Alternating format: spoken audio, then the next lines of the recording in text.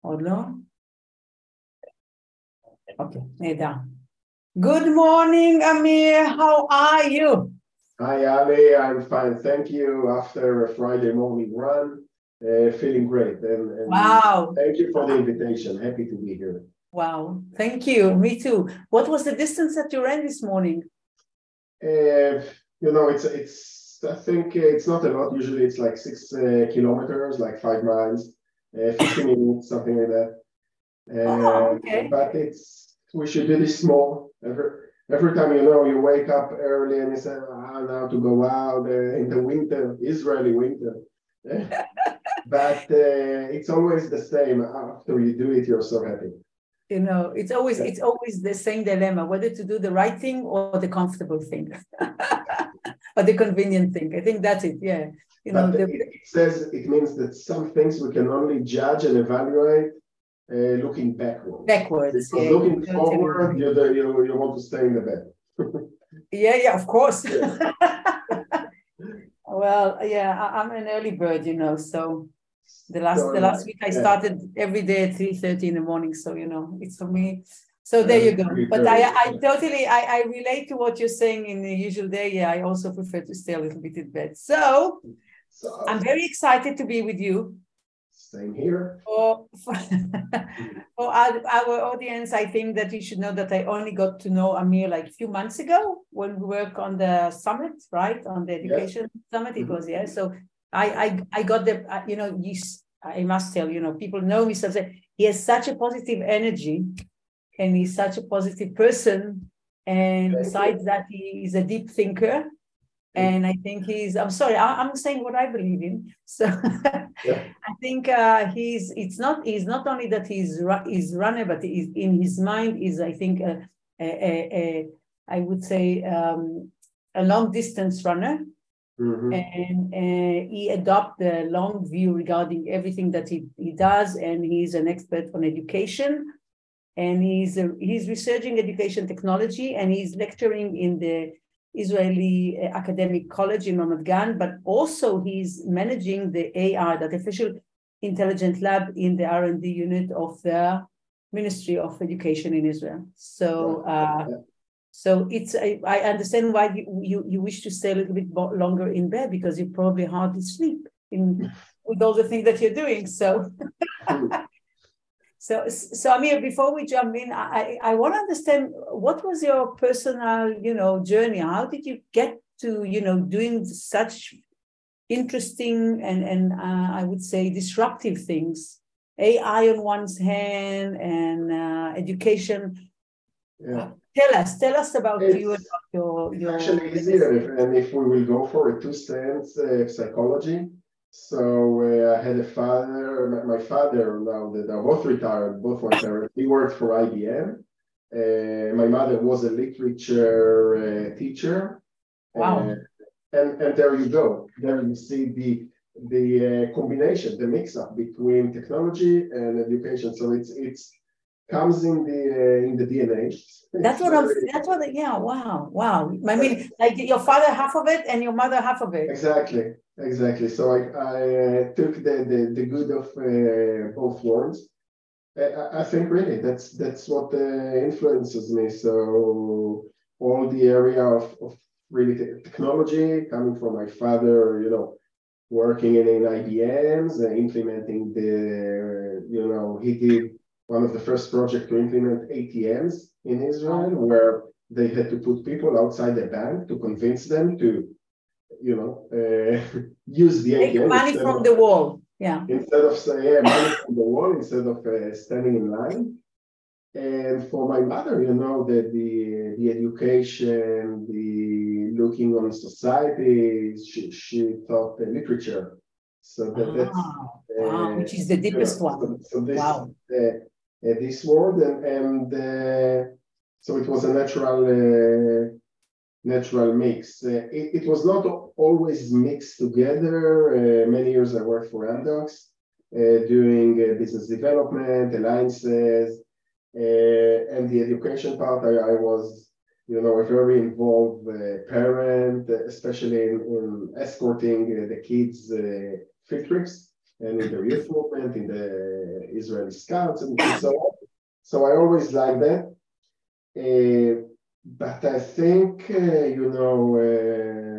think like 10 years ago, with the mid-40s, with the 40s crisis, instead of buying a red bike, and I don't know, and then having... Or divorcing your beautiful wife, yeah. 20 tattoos, I decided to do a PhD. Wow. And again, on cyberbullying. So here you see the situation. It's the cyber field from one end, and then bullying, which is very relates to people and society and education. And education on the other. And I think from there, really, this is the what we call the butterfly effect. So may I say that following the PhD, this is where I get closer to social initiatives. The first one was working in the founding team of what we call the Israeli National Bureau for Cyberbullying Prevention, the 105 Moked 105 hotline. So I had the privilege to work on its initiation and then managing the prevention area. And then moving back to the Ministry of Education to run this AI lab. So really, I think if I summarize my positioning, it's within the technology. And when I feel good, I talk about the good things, about technologies and the promises and the opportunities, and there's tremendous opportunities. And when I'd like or feel different, I can also speak into the complexities and the risk areas and the things which are less bright and pink around it. So I'm really happy from this position where I understand technology deeply and then can relate to different aspects. I think what is also beautiful regarding you is that you have the ability for polarity thinking, meaning, holding opposite exactly. attitudes at the same time. Yeah. And I think it's very, very rare. Why are you smiling? Because as a child, I always was fascinated by trying to mix water and oil, which they cannot mix. But I was pouring oil to water and water to oil, and it was fascinating me from a very young age. So I think this is something that goes with me whenever I see things that not necessarily connects or relates or looks the opposite things. These are areas where I love to be and research and to study. I like those opposites. Yeah. How can you find a new meaning looking at opposite sides together? Exactly. I think, Amir, if I may say that from young age you understood, I think, the complexity of the world, that nothing is. Can you elaborate on that? Sure. Yeah, I agree. It's on one hand, it's complexity. We're not on a philosophical talk about life, but I think on the other,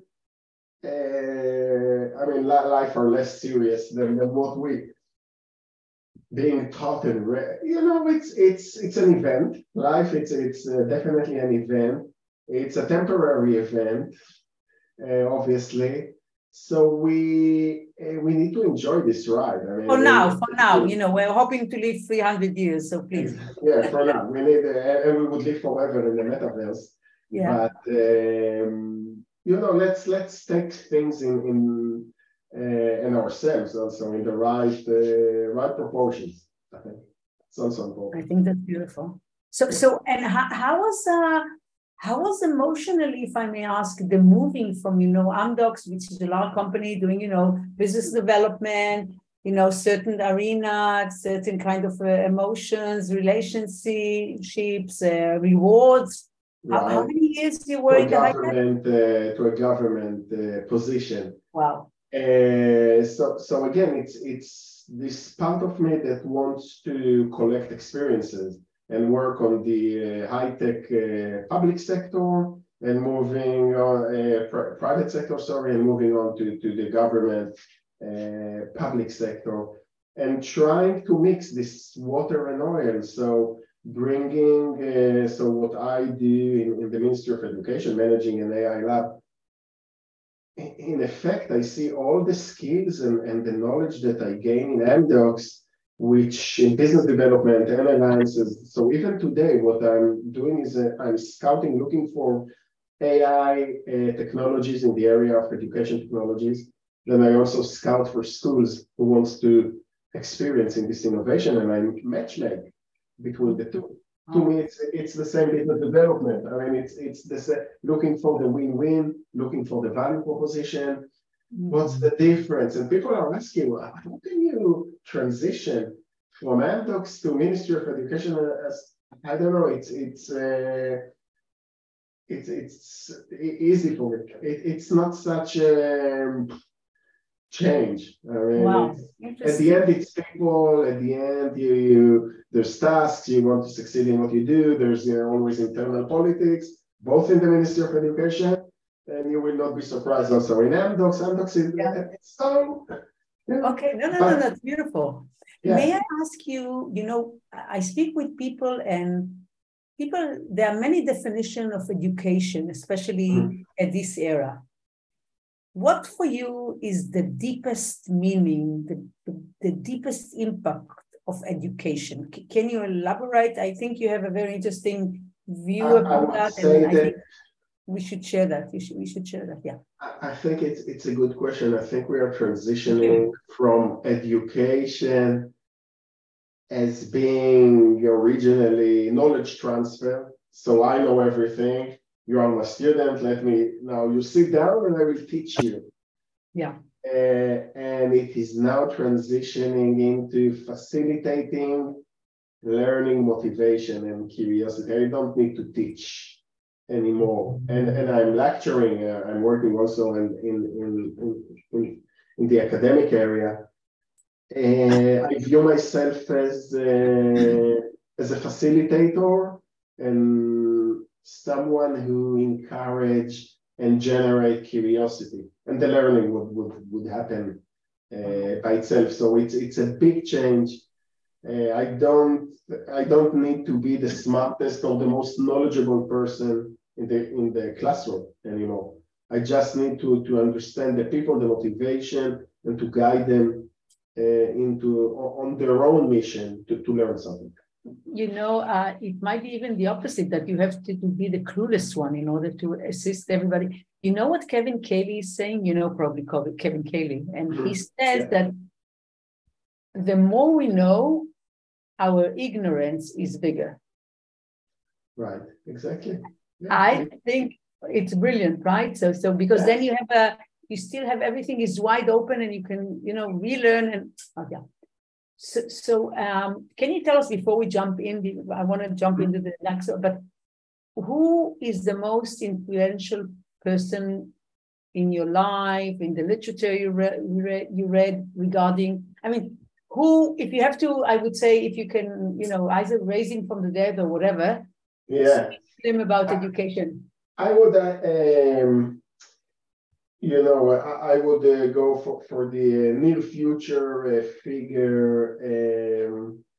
I would say first, I must give credit to Elon Musk as an inspiration, with all the complexities and the way he treats people and human resources. To me, is still, one of the most inspiring, living people today. And before him, I would say Steve Jobs. Also, lots of inspiration, and from the education, I would jump way back to like Janusz Korczak, saying you need to. How he said, "Chanoch lanar al pi darko." Can you explain? I'm not sure that everybody knows. Elon Musk, everybody knows, but I think Janusz Korczak. So now we are, passing back to this, Jewish educator from, I don't know, more than 100 years ago. But he, in his educational theory, said he talked about personalization before this word existed. You need to provide education which is fitted to your students' habits and way of life. Wow. and skills. So you need to, said in Hebrew, it says Chanoch Lanar. And I think this is something that now, if in his days it was a perception and an understanding, am I going to do teaching and learning, now that the technology is actually coming and helping us exactly with that, to understand who is the students in front of us, and let's give him an adaptive, personalized learning path according to his goals. So his philosophical vision became a product feature in AI for education. Wow. Yeah. Wow.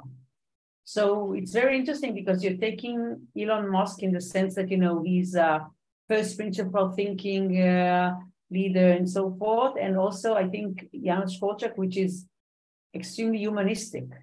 Yes. This is what you're saying. I think it's like the heart and the mind. This is what. Could be, yeah. I mean, yeah. I agree. It sounds logic, yeah. Okay. So now I want to talk about, if it's okay with you, of course, to start to understand from your perspective about this new world, this new continent that is now raising, and being built in front of our eyes, the metaverse or Web3. First of all, how do you call it between yourself? When you speak to yourself, you speak on Web3 or metaverse? How do you I call it metaverse. And I'm looking on my background picture in this Zoom session. I didn't selected it for today meeting especially, but I think when you describe, I see just behind me, you see like something that can be a whole new world. You see it's empty. We still see just and now we can really create it. So I think really, what we call as the metaverse. Also, we have an opportunity to really to create a new world, digital world and not always we get such an opportunity, and I hope we will do it wisely. And we will bring into the metaverse, we'll try to bring the good things that we as humans developed so far and try to stay away from the bad things. I know it's very naive, but I think it's worth the effort. May I ask, I think, Amir, not everybody really understand what is the metaverse, or I think they have this vague idea what it is. But can you take to ask the layman man? Can you explain to us what is it?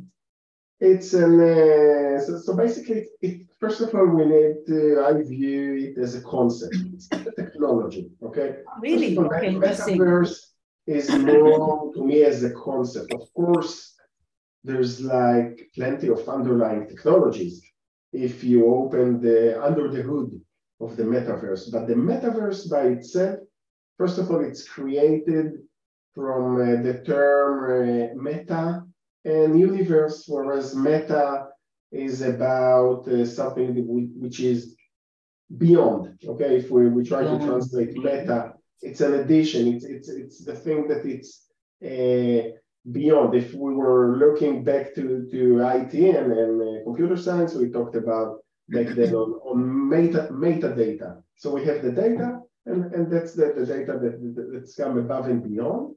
And universe, okay, it's the word, and metaverse, the combination of the two, it's the world beyond. Both of us were in this panel. We call it in Hebrew al olam. It's like beyond the world, or we still don't have good term in Hebrew, but the metaverse really represent something which is beyond the physical world, and I would even say beyond the web environment that we are currently experiencing, and how this is actually beyond, because we are moving into a 3D environment. So in this Zoom meeting, we have two screens in 2D. In the metaverse, this session in a metaverse environment, of course, we would have both of us sitting in this office of yours with our avatars, and we see our full body, where we can see it from a 3D. It's as close as possible as if we were really sitting in your office, and we are interacting, in a very similar way to environment as in the physical world. So really, the metaverse is the, I would say, the next phase of the internet as we know it, which is becoming, thanks to 3D, to virtual reality, augmented realities. These are the underlying technologies for AR and for the avatars who are representing us in this world. It's really becoming a complete world experience. That's it. Do you think that as if we are creating a new kind of reality? Yes, it's a new kind of reality because the opportunities in a digital environment, you can be whomever you are. You can transform, size, shape, color, gender, whatever. I mean, it's so yes, it's different. You can teleport instantly from work to the beach to coffee shop. So it's a different world. It has different characteristics, different features that are not possible in our physical world. So yes, certainly it's a different world. Interesting. And, wow. And the idea is that this new world, metaverse world, would try to offer us as many life activities as possible, meaning working, learning, playing, dating, buying. I would say everything except sleeping and eating. There will be an eating. It will be virtual eating and also virtual sleeping. But outside, eating and sleeping, we still need this as a biological creatures. The promises that you can do everything in the metaverse, and then it becomes your choice how much time you want to spend there, or you still want to get out of your virtual world, your glasses, and meet some real people. But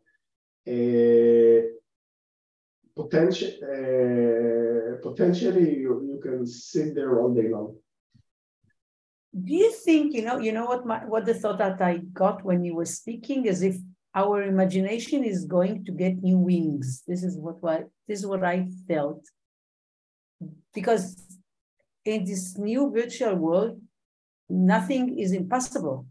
Right. You say it's not only me changing, in characters and personalities. It's just I can change the world around me. I can suddenly live on the moon or Mars, or I can jump from here to Mars in a second. I mean, they have to fly, I don't know, 3 years. I can do it. From here to Mars, and from here to ancient Rome, and from here to dinosaurs world, and from here, so you can move in time back and forth and live in whatever period you wish to live. And it's endless. It's like a dream. Think of it, it's like a dream. In your dreams, you can go to sleep tonight and you would live in, I don't know, in the ancient world, or you would. So it's a dream come true right in front of your eyes. Yeah. Do you think that because of the fact that we can dream while we are awake, because this is what you're really saying, you think we're going to be happier? I'm sorry, I'm asking you some philosophical question, but I know we have to talk about. I think if you would interview psychiatrists, and if you'd go and try to get God forbid, and if you try to get an appointment with a psychiatrist, public psychiatrist, these days you need to wait 6 months in line. So, it's really hard to do a direct correlation between the technology transformation and what happens to us as human beings. But through the consumptions of psychiatric services, of drugs, psychiatric drugs, all those, I think that for many of us human beings, these changes are too fast. We find it hard, many people find it hard to keep up with the pace, and they are becoming stressful, and there's an increase in depression, and there's an increase in loneliness, and God forbid, suicide rates, also in kids, by the way. So alongside these tremendous technologies development from a human spirit, human happiness, we are not in a good thing right now. Again, maybe it's the same as before, but now people are more aware and they are more reporting about No. I think it's mental worse. condition. It could be one explanation that it's more okay and legitimate to expose your mental difficulties, but regardless, there's a huge No. There is a lot of suffering. Yeah. So now I was wondering, before going into the education, do you think that the fact that we have this ability to go into the metaverse, you think it can be, I wouldn't say a virtual medicine, okay? I wouldn't go that far, but can it be a place when either I escape to in order to rest a little bit or to recharge or to experience things that if I'm afraid to experience in real life, so I can experience there without the damage and without the risk, and then go? How do you see this? Absolutely. In this world, okay, think of it about like a world, and you would have places to rest and to meditate and to hike and to travel. So all the activities would be very accessible for you. You just need to choose in this huge world where do you want to be. So yes, you can. There's going to be a lot of choices over there. And you talked about loneliness. So might it be that if I'm lonely in real life because I'm a little bit different, people don't understand me, or I'm a little bit chubby, or I'm a little bit small when the children in my class are all they grew up. They became much stronger, and I'm just I'm behind. I'm lagging behind in my, I would say, physical development. You think this can be a place for me to find a new source, first of all, of friends, of self-esteem, self-confidence? How do you look at this? Absolutely. The basic psychological needs of kids in their development, which is to develop their own personalities through experiences. How you and I grew up, we interacted. We have the initial DNA that we came from this world. So let's say this is like 50%. And then the other 50% is where we grew up, our families, our parents, the kids, the school, and within this environment, there's like a trial and error process where we try something and our friends and the society tell us this is nice, this is not nice. We receive feedback from our life, and this is how we develop our personality. Same thing. Those needs are still there. So if we think about everyone who learns education learns about first year about the Maslow hierarchy. It's not changing. But it gets answers and within a digital world, but the activities are still the same activities. So if I'm looking for some meaning, if I want to be an activist about something, if I'm concerned about whatever global warming or whatever, it would actually be easier.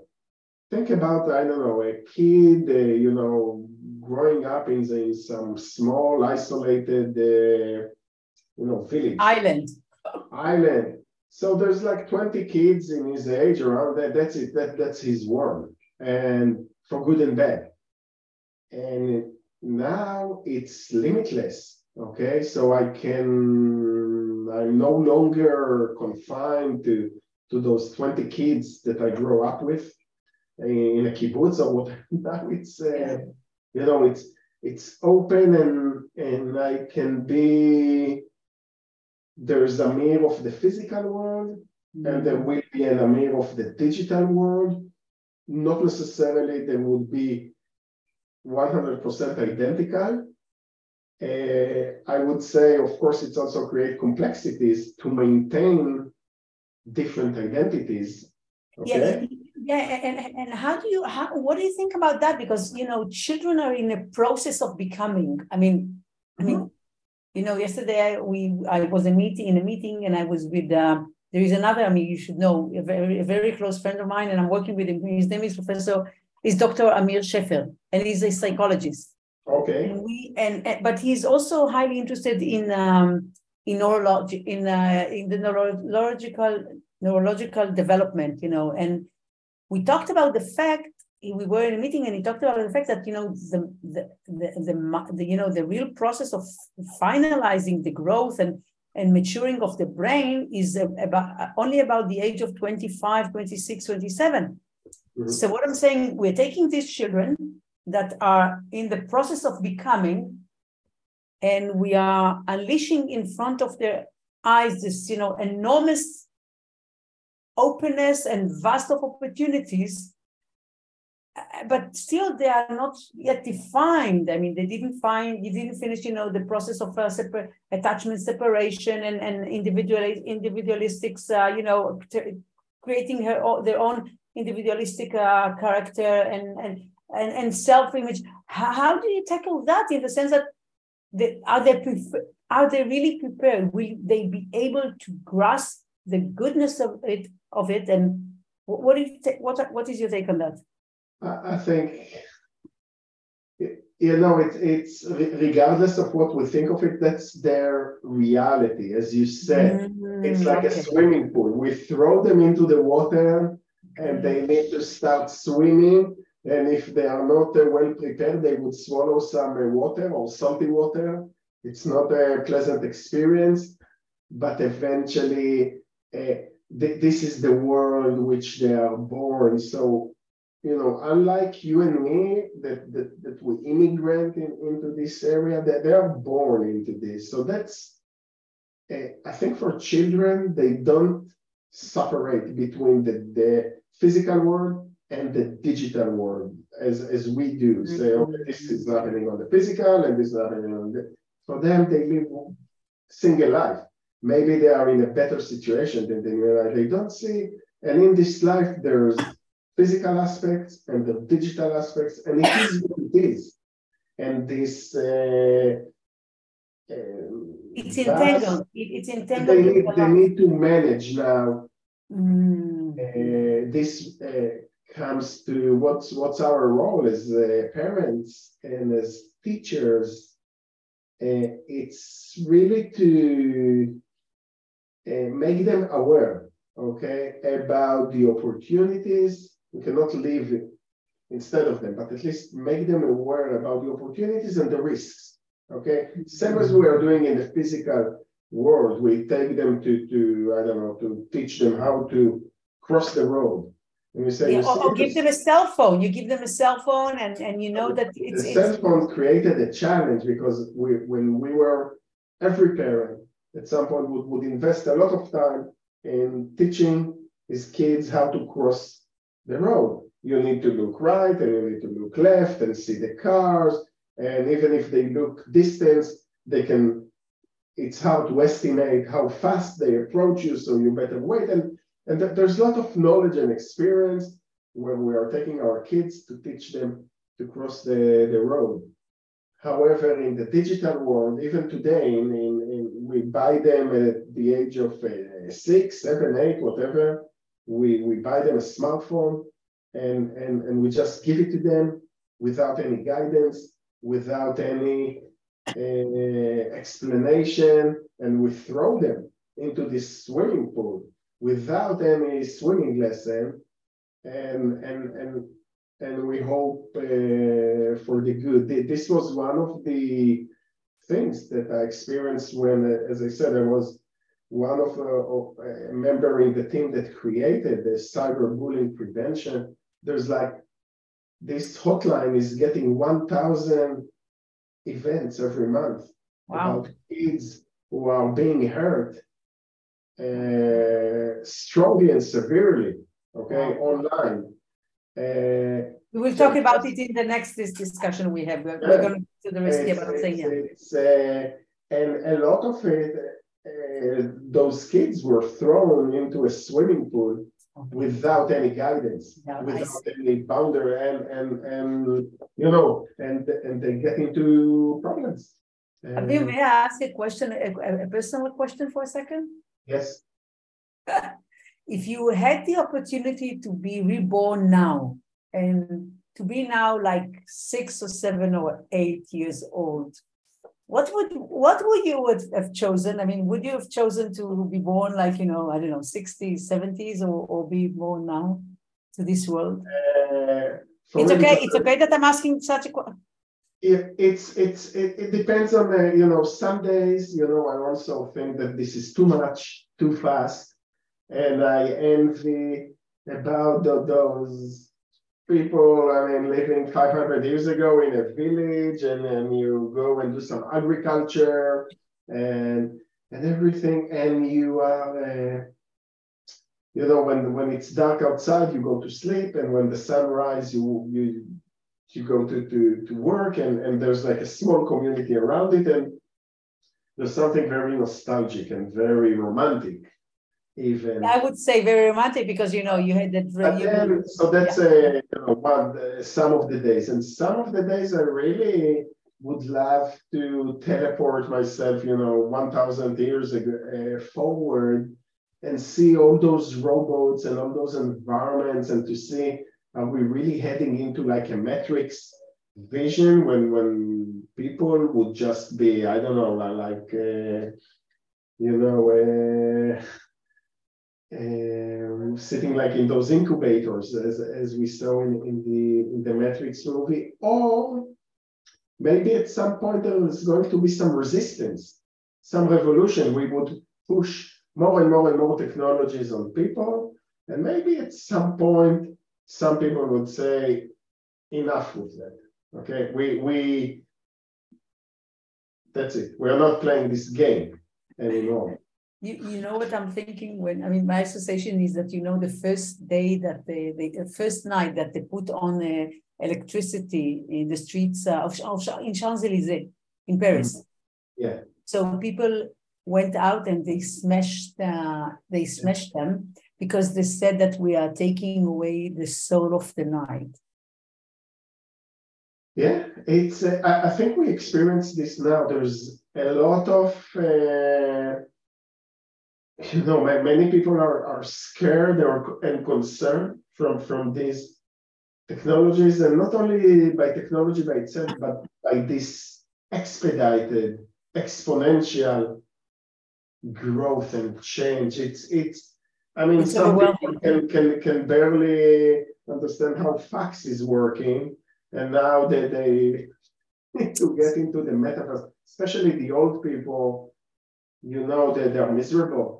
They are unable to schedule an appointment with their doctors anymore, or to pick up something in the post office, because it all needs to work on, or do it on the app, on the smartphone. Not all of them are, you know, digital literate enough. And yeah, that's a very important question. How we don't leave, yeah, how do we don't leave anyone behind? Yeah. So how do you see, what is your positive vision? You're optimistic, or how, you know, Kevin Kaling is not, he's saying he's not an optimistic, but he believes in Futopia, meaning stepped up. what is your positive or optimistic view on education in the metaverse, or any kind of combination you can think of? It's the option to really think, as children, we are always occupied. What is it that we want to be when we will be grown-ups? And we have those dreams, and we are being asked by our parents, and מה תרצה לעשות כשתהיה גדול? Okay, and of course, at some point, it's initially everyone wants to be firefighters or whatever, then, or astronauts and doctors or whatever, or car racing. What's nice about the metaverse world of education is that once we chose something, we can really start and being offered a learning path that would gives us the knowledge and the skills to take us to this target. And if we change the target, but it would be tailor-made, it would be adaptive to and it would try to make sure that we will succeed, and if not, then we can change the vision. It's something that in a classroom with 34 kids and the teacher needs to one size fit all, or one size fit as many as possible. I think that every teacher knows that when he delivers something, so he try, let's say out of 34, if it's effective for 20 or 25, great. But if it's effective to 24, now you know that there's like 10 more kids, maybe 5 of them can be more advanced, 5 of them are lagging behind. But it's really hard as an educator, as a teacher, to give this personal guidance. So you're thinking in the sense that the metaverse is going to be the real assistant that the teachers need? I mean, like an enhancing, tool for them? Absolutely. I think that would always be a need for this, I hope, this human interaction. You still need, to see a person, an adult person. This is what my association, when you said, you can live in the metaverse, but beside eating and drinking. And I thought, what about kissing someone? You see your child. You don't only want to see him in the web. You want to cuddle him, you want to hug him, or, it's. Yeah, so that it's, and you want to give him some general guidance and boundaries, and maybe some cautious rules, same as we're getting. Cautionary tales. But then let them be whatever they want to be. I also believe in that, again, it goes philosophical. I'm not trying to, even with my own kids, I don't think that I believe that I have the light, knowing what is good and what is. I think that I really, if they are happy with what they do and what they learn, so I'm happy with them and for them, and I'm not trying to, push them to be doctors or lawyers or high tech, whatever they can be, whatever they feel that is rewarding them, and they love it, and it takes the potential out of them. And I think that's meaning that it's a parenting style, and maybe also education style, to say, I don't have all the knowledge and I don't know what is good. I can barely say what is good for me. Okay. So what do you think today educators or parents, at this stage, first of all, where do you see the metaverse, where do you see it is on a progression, trajectory? Are we in the beginning? Let's talk about, the metaphor of a child. Are we before birth, after birth? Where is the metaverse right now on the timeline? in your perception? We are in the early stages. I think we can say the metaverse is already here around us. The things that are closest, okay, to this vision right now, as we speak, are those video games environments such as Fortnite, such as Minecraft, such as Roblox. Just between those three, Minecraft, Fortnite, and Roblox, because they provide a digital world. And within that, you are creating things, and you have your avatar there. It's something, although it's in 2D, it gives some notions of this new world, of a metaverse world. And right now we have 500 million people globally using those three platforms that I mentioned. So it's there. But it's the beginning. And it's still being treated as a game, like as a video game, and that's okay. I think that gaming it has its value, and slowly we would see it transitioning from gaming into the business world, into the healthcare world, into the education world. Education is not, I would say, into learning and then education. I think that there's big opportunities. We would see a lot of development around the learning because of the simulation capabilities of this metaverse. You can really teach doctors, they can get inside your heart and out and all those things. On our panel, there was a heart surgeon talking about those training. I think usually with technology, education usually is coming a little bit behind after the commercial world, after banking and insurance companies and whatever. Why is it? Why education is a laggard in this sense, or a late majority? I mean, late adapter.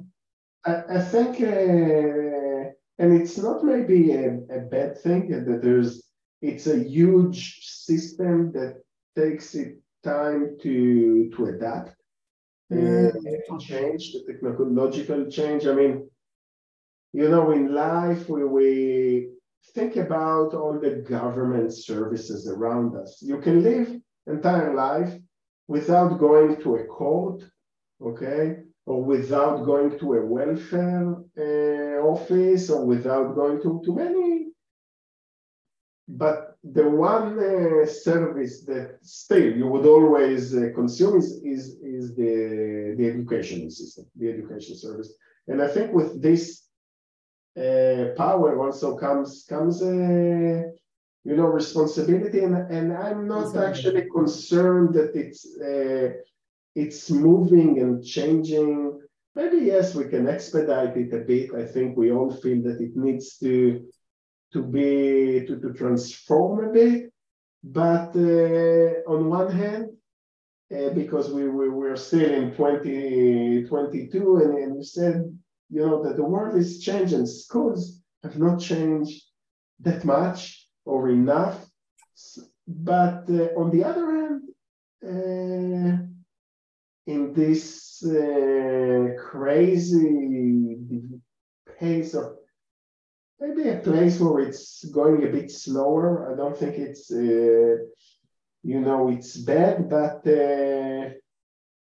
we have to adapt, and it's hard. Yeah, the gap for the kids, the things that they do at home on their computers, on their Oculus, on their VR, and sometimes they go in the morning to school, and it looks like that they move 100 years back. 200 years back, yeah. And for some kids, it's difficult. Edie Weiner is talking about it, that we're giving, the children toys, and, they have the cell phone when they're here, and then we send them to school. So she says, this is why we have so many children we take them, they are so used to speed, and now we take. But I want to, can I challenge you? Okay, I have a challenging, a topic. Right. Okay. Yes. You can do everything. It's no. We have our coffee here. Okay. We were talking about. I'm sorry. I have a problem with the metaverse. I keep using web, but anyway, Web3. Anyway, metaverse and AI, the relationship between them, and I want to put on the table something that Sam Altman, the head of AI. I would add him now next to Elon Musk. Okay, he is great. Yeah. I adore him. You know, he's Jewish. I'm sorry. You know us the Jewish. We're always looking for Jewish people. And he said something that he was asked, I think, in a conference, or I think he had a very interesting talk on TEDx, like an hour talk, like 3 or 4 months ago, and he was asked about the relationship between AI and Web3, metaverse, and he said, and I want to pick your brain on it on 2 levels. I mean, I have a question with 2 parts. So first of all, I want to quote him. He says, "For me, I believe metaverse is going to be a content or a platform on which AI is going to perform." And he said, the ability of the metaverse to progress and to, I would say, grasp or get to its fullest potential depends on its ability to be a very good platform for AI. Mm-hmm. So I want to first of all understand, how do you see the relationship between Web3 and AI? And I think we both think that AI is the strongest tool humanity ever created. And how is it going to perform, or how are we going to use the combination within, our interest to educate or to teach the children? So this is a 2-part question. Yeah. So if it's too heavy, I'm sorry. It's morning. I have too much energy in the morning. That's okay. It's excellent. So we said at the beginning of our conversation that metaverse is a concept. Okay, it's like it's a concept. It's not a technology. AI, it's one of the key fundamental technologies within the metaverse. So first of all, we need to realize there's no competition between the two. So within the metaverse world, or this metaverse concept, which is a digital world, there's going to be a vast deployment of AI. And if we say, okay, so what we are doing with this AI, so let's say that now it's, I don't know, like 10 p.m. at night, and Yali is already tired, but there's an interesting lecture by Elon Musk in some room in the California, in the metaverse, but you want to go to sleep. It's 10 Of course, you know me, 10 o'clock is my time, yeah? Exactly. So you ask Yali, the avatar, you don't need to ask politely, they are very disciplined, to say, would you mind going into this 3 hours talk of Elon Musk in San Francisco now? I need to go to sleep. I will meet you in the morning and you will tell me what were the interesting things in this talk. And you go to sleep, and your avatar go to meet Elon Musk, and then you meet up again in the morning and say, okay, how was the lecture? It was great. What are the key takeaways? And this avatar of yours would give you the key takeaways that are relevant for you, because he knows you better than you know yourself, better than your parents or your husband knows you. And this is how AI can, it's just one example, okay? That can, or if you say, you know what I need now, just a couple of days ago, the OpenAI. That's what I say about what do you put it on the table and check that. Can you talk about chat? Yeah, chat. Can you first of all explain to people, because yesterday I was in a meeting, people don't really know. Can you explain what it is? Because I think it's going to disrupt the homework. Yeah, exactly. It's going. Okay. Now, what's nice about ChatGPT, of course, it's a language engine that is the successor of GPT-3, and now it's a chatbot. Okay, you interact with it, and you can ask anything. Okay, you can ask. We talked about Elon Musk, and he said, you can ask ChatGPT, can you give me one-page summary biography about Elon Musk? And you would get a one page. Now, it's not about Google Elon Musk and getting links to different places. Like Google would send you to his Wikipedia, to, I don't know, to the place on Tesla where they talk about it. I'm talking about, think about it's more like as you were looking for Elon Musk, you get traditionally Google, and then you start to pick information from here and there, and you create a one-page summary. This is now happening in ChatGPT. And it's open to everybody, and it's for free, so everybody can use it. Open for everyone. I'm going to use it this week, and I have some things I need to learn. Free and did you check it? I'm now needs to register. I try to register it. It was too slow and busy. The site, but I will do it. Did you already? I also, because there is you should know there is a web of OpenAI, and I already know. And then you can also there to for the painting. How do you call it? DALL-E 2. Yeah, the DALL-E 2. So once you have your account on DALL-E 2, yes. you just go from there. Yeah. Exactly. So it's really now for your comment about education. It changes the education. If today I'm asking a child to write a homework about World War II, and if he will copy paste to his paper from Wikipedia, I can detect it instantly and dismiss his homework. But now it's different.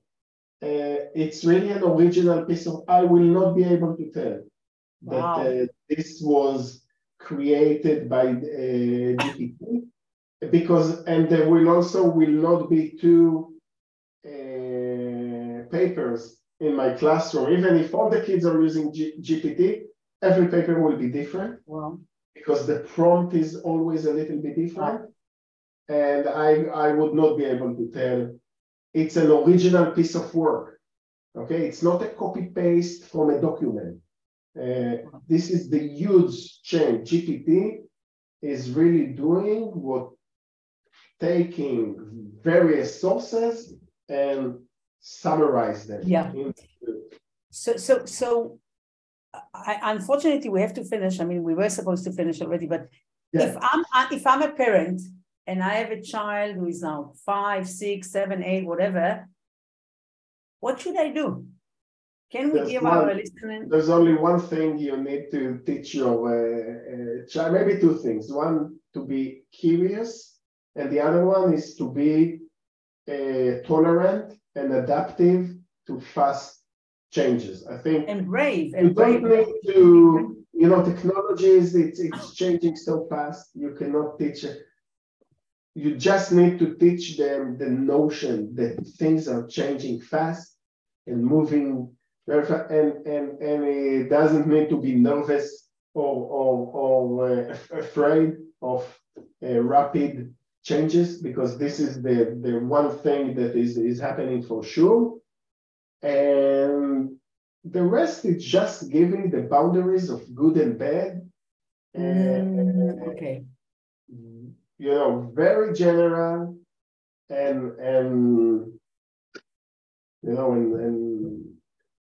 and see them grow there. Yeah.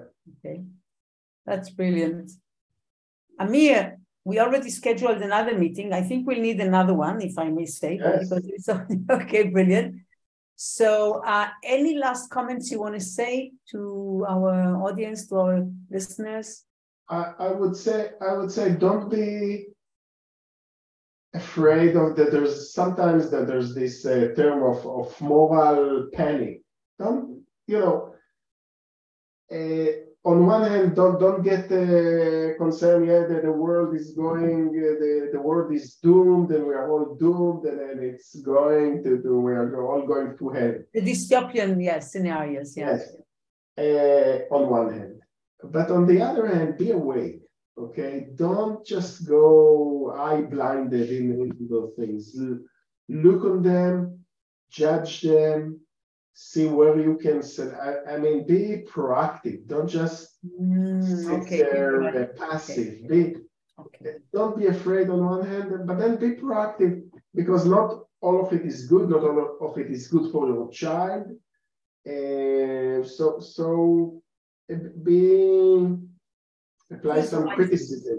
Yeah, okay. Into some healthy criticism, and enjoy the ride. We say it's we get in this world, one ride. Let's say, everything will be okay. Enjoy.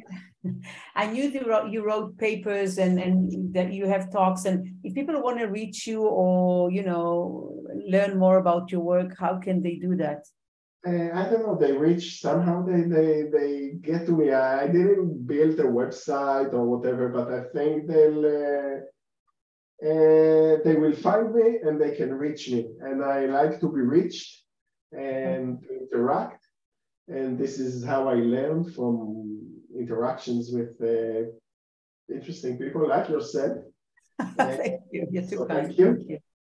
Because through your questions, it's also learning experience. So thank you for that.